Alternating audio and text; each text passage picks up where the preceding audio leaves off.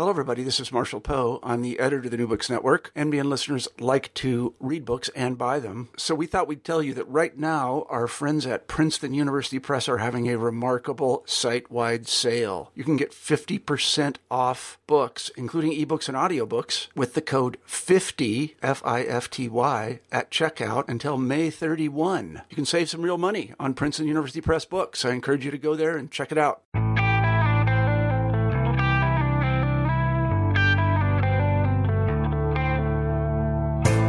Hello, everybody, and welcome to New Books in Art. I am Yelena Kalinsky, the host of New Books in Art, and today we'll be talking to James Nisbet about his new book, Ecologies, Environments, and Energy Systems in Art of the 1960s and 70s, which recently came out with MIT Press.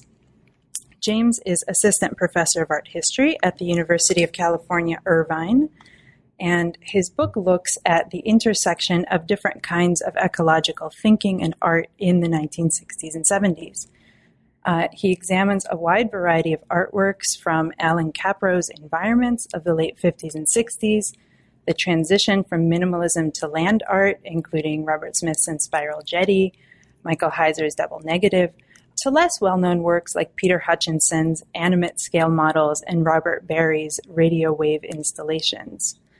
The book offers a view not so much of environmentalist art, but instead traces the shifting notions of ecology, including ideas about the material world and the interconnectedness of things that circulated in American culture during this period.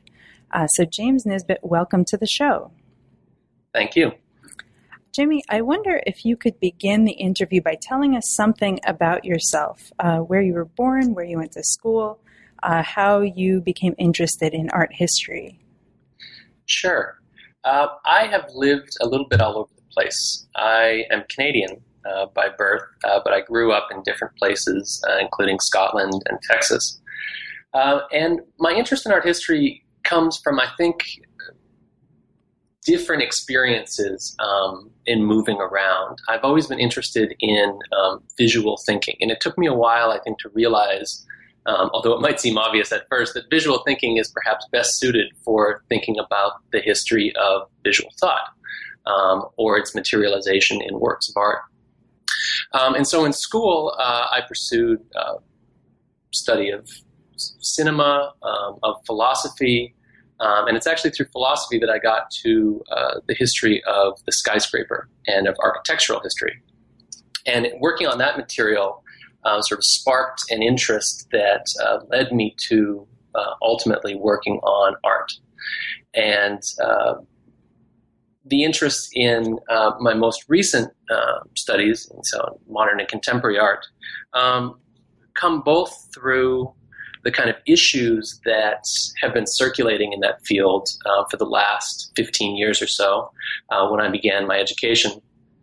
But also my interest in things like photographic media, reproducible media in general, which really served as kind of bridge from thinking about how, say, particular buildings in the late 19th century were received by historians because of the way that they were photographed, to new kinds of conceptual photography to emerge in the late 20th century. Great. So can you tell us a little bit about how you came to write Ecologies, Environments, and Energy Systems? Sure. It is a revision and expansion, a kind of rethinking of the dissertation that I wrote at Stanford University that I finished in 2011. And that dissertation focused specifically on Walter de Maria's work, The Lightning Field, which I'm sure we'll have a chance to talk about a bit later. And my thought in that project was to take the lightning field as the end point. It's a work that's finished in 1977. And so by the time it gets done, land art as an artistic movement that really began about 10 years earlier was more or less through with its first phase. And so it's an odd work, and then it shows up rather late. And so my thought was to take that work as something that had been gestating over the entire period of land art's development and look backwards. So each of the chapters opened with a different interpretation of the lightning field. They gave on to a different pocket of artistic activities. both of its maker, Walter de Maria, and other artists associated with land art, performance, conceptualism, and so forth. So it really, one chapter would look at the early 1960s and then the late 1960s, all the way up until the work's making. So in some sense, it was a history in reverse. And in working that project through in that way, I was able to come across a whole series of different ecological ideas and ways of thinking about the environment that really seem to cut across conventional ways that we've understood both land art, but also artistic practices in general in the 1960s and the 1970s.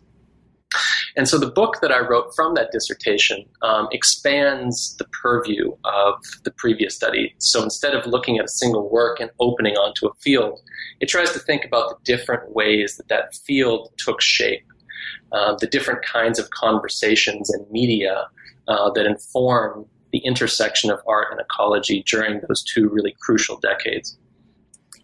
So that brings us to this word ecology, which comes up over and over and forms one of the major subjects of the book.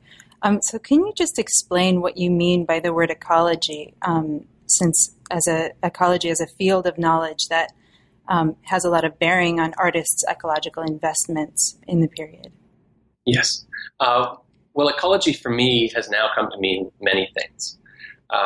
In its most basic sense, ecology is our understanding of, or is the way that things interact, the interaction of living and non-living things. It's the web of life, to use another of the metaphors that's often used for ecology. But the term itself, of course, has different valences. So there's a scientific field of ecology. And that field is as old as the term itself, which is only about 150 years old. And the way that ecology as a science has been understood since the 19th century has changed quite dramatically. Furthermore, the way that ecology now has a social, a political, and an ethical valence to it is also something that changed fundamentally over the course of the 20th century. So what I'm interested in is the way in which these different ways of understanding a basic phenomenon like ecology are also fundamental to how we deal with material, how we deal with not just ways of looking at the world, but the ways that objects exist in the world. And so ecology then becomes this very telling and focused lens for looking at not just works of art, but the way that works of art become distillations for these political issues, scientific issues, more fundamentally issues that deal with just our way of imagining how things exist in the world. Mm-hmm, mm-hmm. So two things that might come to mind for listeners who are not familiar with the book yet are environmentalism and land art. Can you speak a little bit about how these two things fit into this wider field of art and ecology that you're sketching out? Sure. So environmentalism, as I understand it, is the politics around earth care, managing the sustainability of living relations in the world, what we often refer to as the environment. And though the environment and ecology have a lot to do with one another, environmentalism tends to have a more pointed, goal-oriented sensibility about it that ecology both shares but also expands beyond. And so environmentalism is a practice, a kind of social awareness that happened to arise primarily in the wake of the Second World War, or at least it really gained force, particularly in the 1960s. And so happens that during that very same decade, a new artistic movement took shape towards the latter end of the decade that we now typically refer to as land art. It goes by a few names that are based on early influential exhibitions. So sometimes this type of art is called earthworks. Sometimes this type of art is called earth art. But more land art tends to be the more generally accepted term now. And what it refers to is a body of art that is either produced directly in the land, meaning instead of the historical tradition of painting the land, of painting landscapes, this type of work would be made with land, with dirt, with organic material. So this type of work can exist outdoors. It can be what we refer to as site-specific, meaning that it is made in a particular place and can't be taken anywhere else. It has to be seen in that place. Or this type of art might deal more generally with issues and thematics and materials drawn from the land. So it might involve photography, it might involve a performance. These are things that can be exhibited in gallery, which is to say that land art as a movement really encompasses a number of different ways of thinking about how to produce and display works of art. Mm-hmm. Mm-hmm. So really your book is looking much more broadly than just the specific social and political critique of environmentalism or the specific practice of making open-air, large-scale works of land art. Right, exactly. And that, I mean, because this work in its earliest stages was looking at the lightning field by Walter de Maria as one of these kind of outdoor site-specific earthworks. I don't want to reject that work, but instead think much more broadly about how it fits into a set of concerns that extend well beyond questions of simply what is the right way or the wrong way to treat a landscape. Mm-hmm. Mm-hmm. And so in that way, land art and environmentalism, I think, as your question is suggesting, really fit together into the way that a lot of these questions have been received. And so rather than throwing them out, per se, I wanted to think about them as operating within a much larger and more dynamic, ecological, if you will, field of relationships. Yes, so you begin your story with this almost forgotten category of environments, which Alan Caprow coined in 1958 to describe something between maybe sculptural assemblage and stage design, where gallery rooms were filled with things, maybe incorporating light and sound, and visitors could pass through and interact on different sensory levels. So can you talk about the significance of this genre of environments for your account of this art? Sure. With environments, I was struck first and foremost by this category that, frankly, I had never heard of. It would be incorrect to say it has completely disappeared in the historiography, because there's been a few studies that do acknowledge the prevalence of this term. But to look at the criticism, the period criticism from the early 1960s, it's really quite startling to realize the degree to which so many important works of art were being categorized as environments. And so one of my questions in trying to think about where the intersection ultimately of art and ecology comes from is to think as well about what terms maybe preceded ecology per se as a way of thinking about how a work of art exists. And so environments then became, for me, a key way to get into this field of thinking, where we so often think about environmental art as synonymous with land art, work that's made outdoors, or work that's made with dirt or leaves or any kind of other organic material. Whereas what critics and artists meant by an environment, beginning in the late 1950s, as you say, coined by Alan Caprow, didn't necessarily involve any of those things. The environment, as they understood it, was a complete space, which is to say a work or a set of things that the artist created that themselves fashioned an environment, something that could be inhabited by the spectator.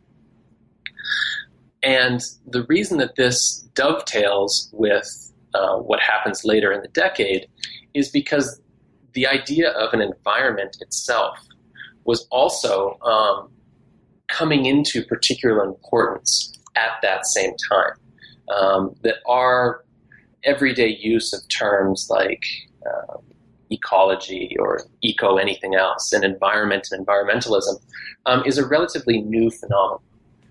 The word environment has been around in English for a couple hundred years. It comes from a verb which means to environ or to circumscribe. But to refer to things, to refer to the environment, to think about the environment, to think in environmental terms, is something that only really came about during the 1950s and then, of course, with greater force in the 60s. So this artistic category is particularly timely then, and then it arrives at this moment that allows us to think through in very concrete ways how people were understanding the importance of what an environment is. If artists were claiming to create environments, my question is to ask, well, what are the conditions for creating an environment? And it turns out that one of the really fascinating but also scary things about the intersection of these artistic environments with advanced thinking in science and engineering at that time is that an environment could in fact be created on its own terms, as if it were an enclosed capsule, something that would later show up in the 1960s, say, in the form of terraria or self-enclosed ecosystems. But in the early stages of this, environments were being understood as something which could be essentially fashioned out of thin air. And so, for instance, when Rachel Carson very influentially publishes Silent Spring in the early 1960s and then appears in television interviews and across numerous formats defending her work because she was attacked on various fronts, one of the critiques of her project was that contaminating existing environments was not a problem because these contaminants belong to a new environment that petrochemical industries were fashioning upon the existing ground or landscape.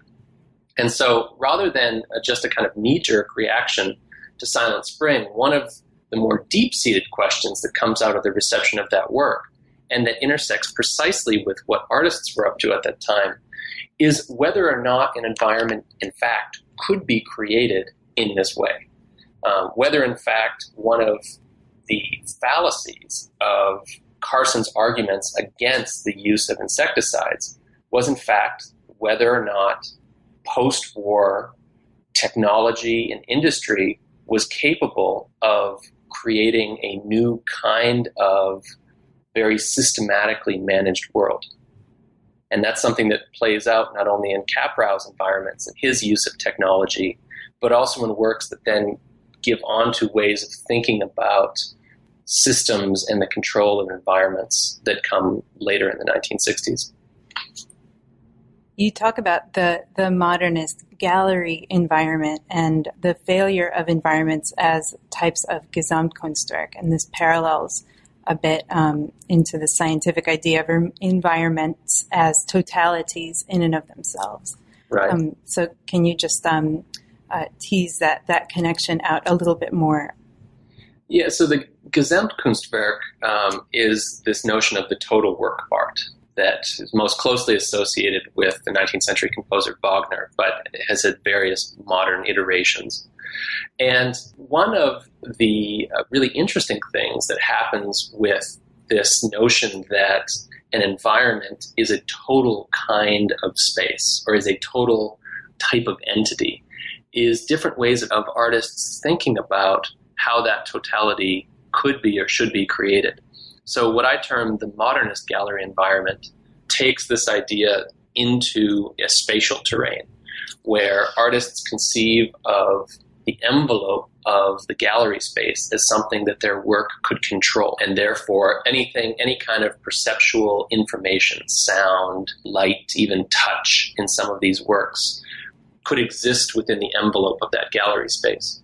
But one of the things that happens is that through these different kinds of sensory engagements, other artists, artists particularly influenced by the role of psychedelic or drug-infused experience during the 1960s, begin to think about creating total experiences through the manipulation of the senses themselves, rather than having to surround the spectator with something. Their works use light and sound in usually kind of pulsating environments to create this same sense of totality, or of a total type of work, a total experience, but without having to actually enclose someone. So trying to create it basically through a manipulation of the mind, rather than manipulation of a spatial envelope. And so how does that fit in with Rachel Carson's idea of environments and totalities of the ecosystem, for example? Well, to my reading, what they're both playing out, and both here, I mean, is the industrial arguments against Carson, and a number of these artworks are playing out this false sense that environments can be created as a whole entity. That it's Carson, and Carson doesn't use the language of ecology much. It shows up sparingly in different places in her book. But one of the most important things about Silent Spring is that it has a very thoroughly worked through idea about ecological connectedness in the argument. So without going into technical terminology with her readers, anyone who became familiar with Silent Spring would have been exposed to a very forward-thinking idea for the year 1962, which was that any action taken to any entity within an ecosystem affects everything else within the ecosystem. That if one species dies off, it affects other species. That if one species grows too numerous, it affects other species. That nothing can be disconnected from one another within that ecosystem. Carson's book, therefore, becomes not just a watershed for the politics around insecticides. It anticipates in many ways the much more profound kind of ecological understanding that would begin to emerge in the coming years, and something that therefore pushes through or breaks from the highly problematic way of understanding environments, both in the industrial complex and also in advanced artistic practice. Mm-hmm.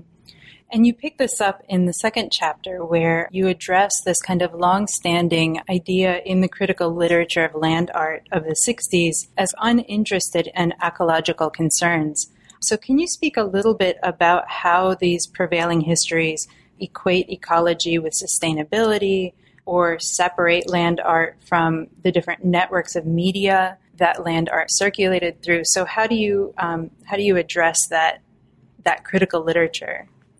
So to take up this assumption, which would say that land art didn't have much to do with ecology, carries with it an underlying idea about what ecology is, which is quite narrow.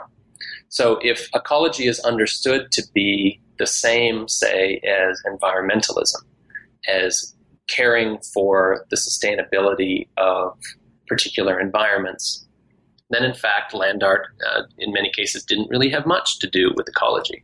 But if ecology is understood in this broader sense as these different ways of understanding materials and interactivity systems coming together, then in fact what interests me, and I think what interested these artists greatly during this time, was ecology in this broader sense, that while some of them were familiar with advanced terminology in the sciences, most of them weren't.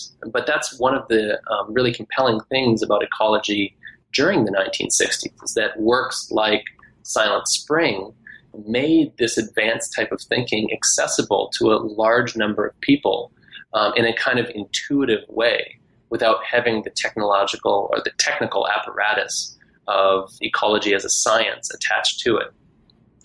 And so what I do is I look at a number of these land art projects to understand the ways in which they are engaging with notions about the earth, notions about land that have everything to do with ecology without necessarily being environmentalist.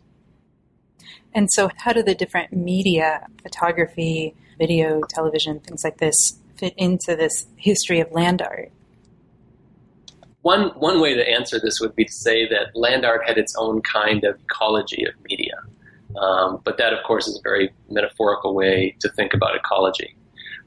But artists who began to work with the land, say Robert Smithson or Dennis Oppenheim, were themselves also interested in technology. One of the important things to understand when addressing land art is that going out into the land was not a way of turning one's back on technological advances or even on what was happening in the city or in the galleries. That this, in fact, was a much more extensive network of operating artistically.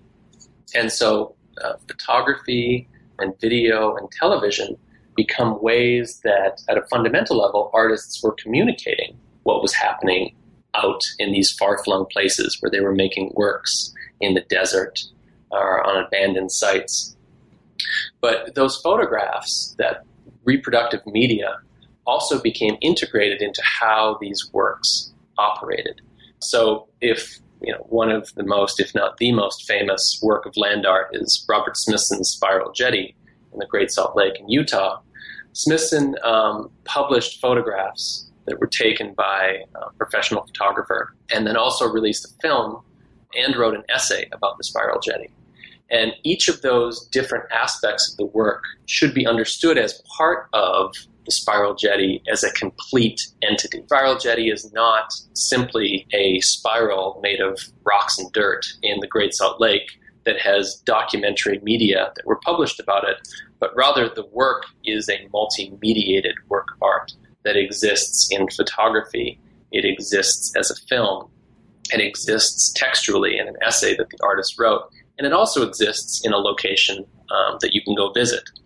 And so this notion that the work of art itself is a kind of dispersed entity is important to this ecological way of thinking about things like sight and how something which is rather singular, like an artistic object, can exist within a network. You write also about this turn from closed ecosystems in the art of Peter Hutchinson, for example, with his little beaker landscapes, to open ecosystems by integrating works into outdoor sites.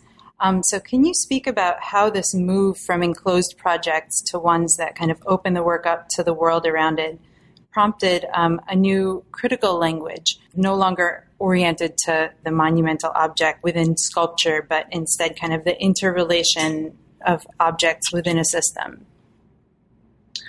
So systems as a term is one that has incredible influence during especially the late 1960s. But just like ecology, it's important to remember that systems wasn't understood as one kind of way of thinking or one kind of way of operating, that it also was a contested field. And so the distinction between an open system and a closed system becomes particularly important for land art. One of the works you're talking about by an artist named Peter Hutchinson, maybe I could describe for the listeners what these works look like, because unfortunately they haven't been exhibited, I don't think, since that time. So Hutchinson was a critic who's also an artist, and before he turned to land art, he was making the kind of sculpture that we might associate with what became called art in space or light in space in Los Angeles. So kind of plexi-formed sculptural objects made with bright colors that sat on the wall. And his particular investment in those objects was not on the technological side, but rather on the side of strangeness. He thought they looked like alien objects, alien forms. And so when artists began working outdoors, the transition for Hutchinson was the fact that so many of these people were working in the desert, which itself is a kind of barren, almost moon-like landscape. And so for him, these interests in the extraterrestrial, the otherworldly, became manifested in, quite paradoxically, landscapes of the Earth. And so Hutchinson began to create what he called animate scale models for what he imagined would be massive living environments that he would put into these harsh places. So in particular, he was interested in working in places like Antarctica or on volcanoes, in deserts. And he made these small models that involve usually glass test tubes or small vestibules that he would fill with very simple living ecosystems like molds, for instance. And they're models because he hoped to create them at a very grand scale in the landscape. And so what this suggests about working with systems, that systems carrying forward this kind of assumption about environments that had been problematic earlier in the decade were being understood as things that could be created in their own totality, that could be completely controlled, that could be completely enclosed. And what also came to influence this way of thinking was computer technologies, specifically information technology, where a system began to be understood as something that wasn't just being created in and of itself, but could be controlled in its entirety. And so Hutchinson's work, perhaps more than any other of his colleagues, shows this notion of creating a freestanding, independent, totally manipulable ecosystem. And his work, though, tellingly also proves a transition or provides a transition out of that both problematic but also very narrow way of thinking about ecological interaction. Because when he was given the opportunity to finally create a large-scale work on the land, he chose to go to this volcano in Mexico that had recently erupted. And he was interested in this site because of the recent eruption. There wouldn't be much living on the rim of the volcano. It would be essentially as barren a landscape as you could find. But instead of trying to place an enormous beaker or test tube on this location, he instead crumbled up loaves of bread and covered them on the rim and left them for a few days in the heat. So that when he came back, they had turned into a kind of festering mold. And the insight for Hutchinson, as happened in a number of other projects right around the same time, was that any kind of interaction with these environments ultimately cannot be contained. It's always going to break outside of a kind of artificial barrier that the artist might place upon it. And so for Hutchinson, the transition happened when he actually got to work outdoors, where for other artists like Walter de Maria, for instance, this transition happened in the very move from making artistic environments to making land art. In de Maria's case, he made a rather famous work of art in the city of Munich in 1968 that's often called the Munich Earth Room because of the fact that he later created a version of the work in New York in 1977 called the New York Earth Room. In fact, the Munich work at the time went by a different name.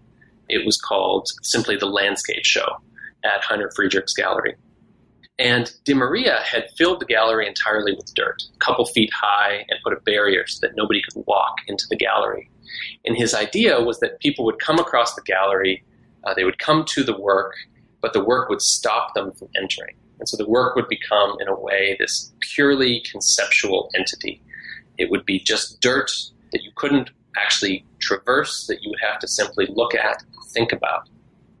But what he didn't anticipate was the way that light entering Friedrich's gallery through the windows would interact with the dirt.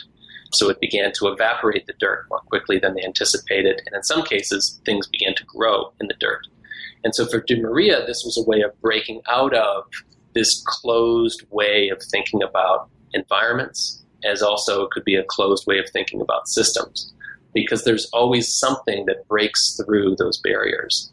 In this case, sunlight, whereas in Hutchinson's case, it was about the kind of festering of living forms themselves. So in the second half of the book, you look more directly at energy as an artistic material, prompted by this idea of sunlight coming into the gallery of the Earth Room. And in the third chapter, you deal specifically with process art and this idea of the propagation of energy through ecosystems. really interestingly, you look at post-minimalist sculpture by Robert Morris, but then also conceptual art, the performance of body art. Can you speak a little bit about how energy helps you to think through all these different art forms together and how that might help you get a grasp on shifting notions of ecology? Mm-hmm. Energy for me is one of the through ideas, if you will, for this entire project, in that the idea of energy is conceived more or less around the same time as that of ecology. They're both products of the 19th century. Aristotle had used the word energy much longer ago, but how we actually understand it as the ability to do work is a product of the 19th century. And so ecology, at a very, in its very basic sense, isn't possible without an idea like energy, because otherwise there's no way to understand or to think through how one thing in an environment or in an ecosystem can affect other things, a food chain, for instance, or a way of transferring potential work from one thing to another. And so thinking about the history of energy was one of the things that motivated my own approach to a number of the artists and artworks that I address. And perhaps most striking in my research, this concentration that I came across of people really explicitly addressing and describing their work in energetic terms around the year 1970. And the year 1970 is important here because it is the bridge between those three kind of practices that you mentioned: post-minimalist art, that often gets referred to as process art, conceptual art from that time, and also body art. And so this chapter puts pressure on this word process in thinking about it in energetic terms, where process art, as it's been conventionally received, refers to art in which we can see, or the spectator can see, the process of an object's making. So Morris, for instance, is an artist that is closely associated with process art. And in a project like Continuous Project Altered Daily, or any number of his untitled works involving things like thread waste, gives an array of material for the spectator to look at, rather than forming it into a tight geometrical form. So if Morris was associated with minimalism in the decade before, of works that were industrially produced and that came to the gallery in very tight geometrical configurations, post-minimalism, with its attendant term process art, would suggest that the spectator can now see the materials of an object more than a closed form that shaped them. If that is the conventional way of understanding process, it puts almost all of its emphasis on the procedure of the artist himself or herself. So the process that we appear to be looking at is the process the artist chooses to carry out on that material. If we take seriously, however, the importance of energy as a way of imagining these materials at this time, what it suggests is that the materials themselves are also interacting with the world and that artist and the process that the artist is attempting to carry out.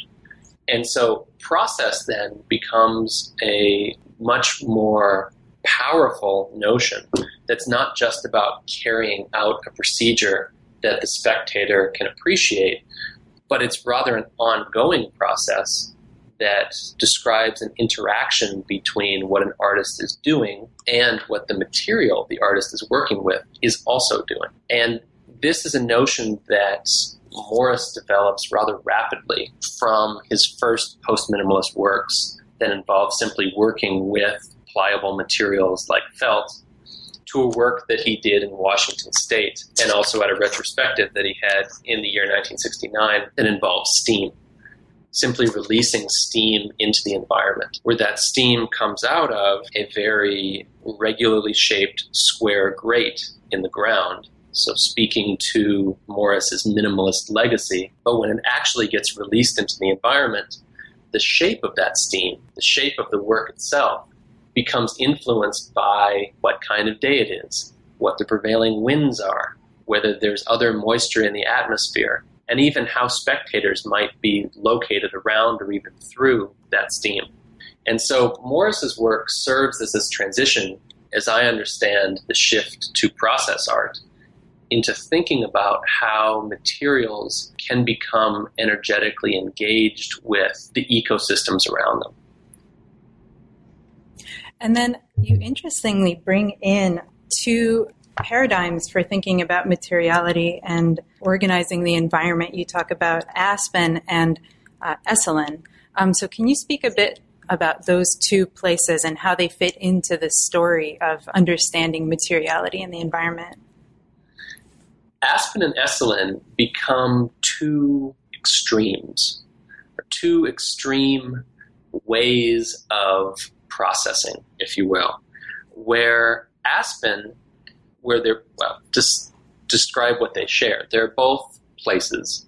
Aspen, Colorado, now the well-heeled ski town that we know it to be, wasn't always that way. It was conceived as such only in the mid-20th century, when it was created as something of a total work of art, in fact, a place where people could travel to vacation, but also to, and I'm going to put scare quotes around this, to better themselves through humanistic study. And so the Aspen Institute is fundamental to the transformation of the town. And the Institute became a place where artists could take residency during the 1960s and early 70s, so the very moment that I address. And Aspen happens to be the place where Robert Morris is in residence when he makes the transition to post-minimalism. Aspen is a place that Dennis Oppenheim is in residence when he begins making videos that involve covering his own body with rocks and leaves. So Aspen becomes this one node, as Esalen also becomes a node.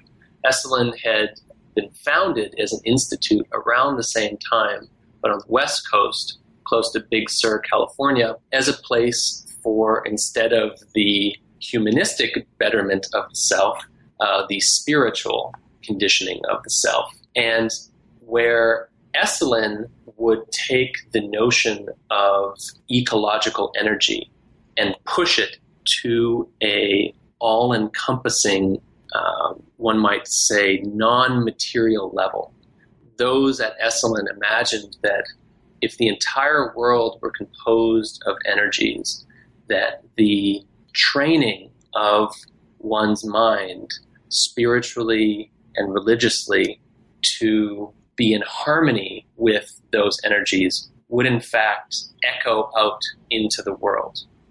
So if that was an extreme for thinking about the non-materiality or the non-material shape of ecological energy, Aspen became a hub for the very control or shaping of the world as an ecological environment. For Aspen, not only was the site of an influential institute, but also of influential design conferences, one of which during the same period served as a high point for a clash between those wanting to act more openly with Western modern lifestyle and the ecological conditions of the earth, clashed against those from industry who wanted to enact modes of design, and design here meaning top-down, control-oriented ways of shaping environments that could shape both a town like Aspen as also completely reshape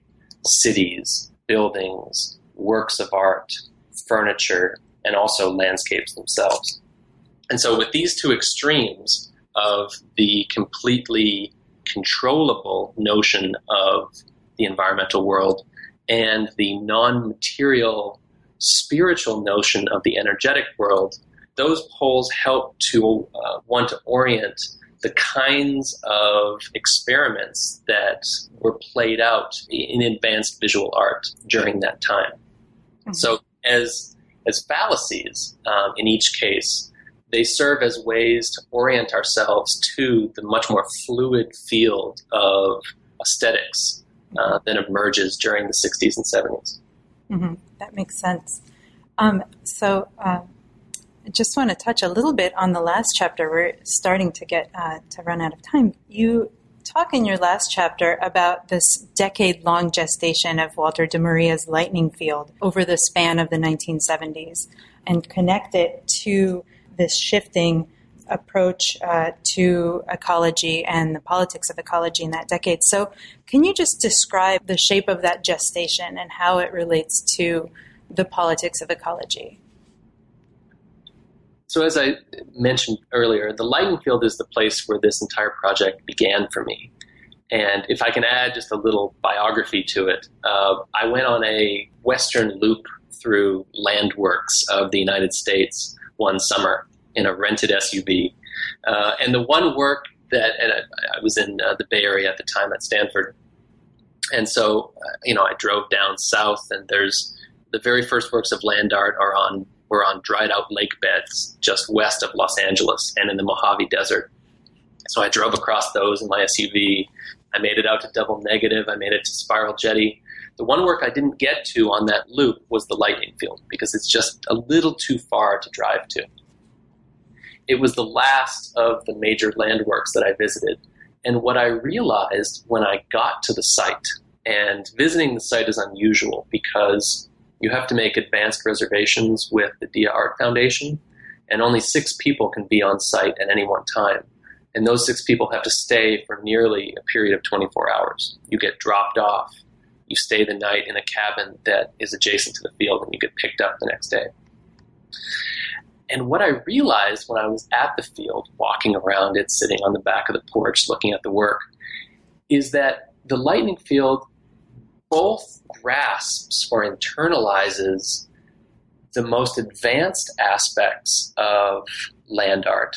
So notions of energy, of exchange, of earth and sky, of metal and electricity, while also enfolding the earliest, if perhaps even most problematic, aspects of ecological and environmental thinking. That the work itself is very much like one of those environments from the late 1950s. It's an artificial grid of steel poles placed into a landscape in which it looks like it utterly does not belong. Of course, this changes as you walk through the work, that the work enmeshes itself within the environment as the sun moves overhead, and the relationship between those poles and the moving bodies of spectators within the work changes in very subtle ways. But what struck me about the lightning field is that it enfolds in both the back end and the front end, if you will. And it enfolds these extreme conditions of what happens within the overall arc of ecological work during the 1960s and 1970s. And so it seemed to me that it would be, and it turned out to do this, thankfully, as I had anticipated, it seemed to me that it would be the most focused way of getting into what was actually going on during that period of development. So can you talk a little bit about how de Maria shifts from making sculptural objects in the gallery to this outdoor field? So de Maria's last gallery show, more or less, before the lightning field is completed, takes place in 1969. He has just gotten back to the United States from Europe. He had installed that exhibition of Earth that I described earlier in Munich in the fall. And in fact, he sent photographs of that work to New York so that people could see. People saw almost immediately after he finished that work in Munich what it looked like, because photographs were displayed within weeks in the same gallery, Dwan Gallery, that he exhibited in that spring. So he's in Europe, he's doing earthworks, and he comes back in the spring, and he's offered a single artist exhibition at Dwan Gallery. And Dwan Gallery in 1969 was the place to show in New York City. This would be a major exhibition for him. And instead, however, of showing either photographs or sculpture that related to his most recent land art works, which he'd been doing for about a year, he instead displayed 5 minimalist objects, each of them a steel box on the floor with very sharp metal spikes coming out of it. And what interests me about this work is not just the object itself, but the advertisement that De Maria distributed for the show. Because the advertisement doesn't show minimalist objects. It shows him laying down on the floor of the Mojave Desert in between two chalk lines that were of a work he had made called The Mile Long Drawing from the previous spring. And so what this suggests to me is that already in De Maria's exhibition in 1969, he was creating a work of art that combined a material object with a reproducible media, in this case, advertising, copy, photography, and magazines. Because the work suggests, the overall project suggests that the real place to be is in the desert. To be in the gallery is to be in danger. And this was a word he also used to describe this exhibition, danger at Dwan.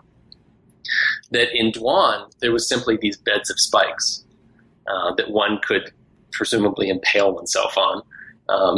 Visitors actually had to sign a release waiver to get into the exhibition, whereas the real work was out in the desert. And this becomes all the more clear when we realize that De Maria then doesn't make any more objects like that for years, that he announces really his departure from the traditional, both minimalist tradition and also the traditional gallery scene itself, with this one last show in 1969 and then nearly a decade of working outdoors with land art projects. I thought it was really interesting how you talk about De Maria being accused of being an authoritarian and controlling people's relationship to the lightning field. And I actually have also visited the field, and I remember one of the things that stood out to me that I hadn't anticipated was all of the interactions with the people, the other 5 people who were staying overnight there. And so I wonder if this kind of work also relates to participatory art, maybe more recent social practice art. Have you made these kinds of connections, or would you say that that's an extraneous connection? No, I think the connection is absolutely there. It's not something that I address in this project, in this book, but De Maria's art is very cognizant of these kind of social situations. So as an example, one of his earlier land art pieces called Las Vegas Piece that he made in the fall of 1969 is quite simply a pattern that is drawn on a desert floor in Nevada using a bulldozer. So a bulldozer cuts into the desert floor into this pattern, and when you're at the work, you walk the lines of the bulldozer cuts to understand the shape of the piece. But what's, in addition to the cuts themselves, what's interesting about Las Vegas Piece is that De Maria understood the travel to and from the work to be part of the overall piece. So the work wasn't just lines in the desert. It involved an entire experience of going out, beginning in Las Vegas, finding the work, walking it, and then coming back to the city at the end of the day. And this social element of his work also shows up in one of his early land art works that he proposed for the 1972 Munich Olympics, but unfortunately was not able to realize. And this work would have involved a huge cut into the earth vertically on top of a rubble hill outside of the Olympic site that would have been capped by a very large brass circle. And that circle was large enough that De Maria imagined it as not just a platform for viewing the Olympics below, but also as a stage upon which you would interact with other people and also be aware of being on display oneself. So in many ways, I think of these works as akin to what Dan Graham is doing with video and visibility during that same time in the 1970s. Mm-hmm. And so each of these things shows up in a more filtered way in the lightning field, in a way that work, like a few of De Maria's most important pieces, really brings together numerous threads that had been percolating in his own practice in the preceding decades. Well, Jamie, we've taken up a lot of your time, and we've only touched on a fraction of the very interesting projects and readings that you have in this book. But before I let you go, I want to ask you the traditional final question on new books and art, which is, what are you looking at or working on now? Since art historians look as well as research and write, I'm taking the liberty to amend the traditional new books final question. So what are you looking at or working on now? Well, one of the things I'm working on and looking at comes out of these works that I was just discussing by Walter de Maria in Munich and also in the desert in Las Vegas, that contribute to a series of late works that he did in Japan and in Western Europe using massive spheres. So thinking about the legacy of, say, the whole Earth in the imagination as a spherical form, and of minimalism, these geometrically precise objects, to the artist's late work. So that's one of the projects I'm working on. I'm also continuing to think about ecological issues and media, in particular a project that I'm interested in right now about smog and photography, the photography of smog, which in the case of an artist book by Bruce Nauman called either LA Air or Layer, depending on how you want to pronounce it, produces these objects as abstractions. This notion that smog is something that we ultimately cannot see and experience in the case of photochemical smog like we have here in Los Angeles. That, like many ecological conditions and many ecological problems, smog is something that we cannot directly experience, that it comes to us in more nuanced, filtered ways. And so moving forward, one of the big concerns of mine coming out of this book project is about not only these kinds of dilemmas that attend ecological thinking, but also to my own historical thinking about the longer legacies of things like the cultural history of energy and also of ecology and its interactions with the arts before the explosion that happens in the 1960s through land art and other very recognizable art movements.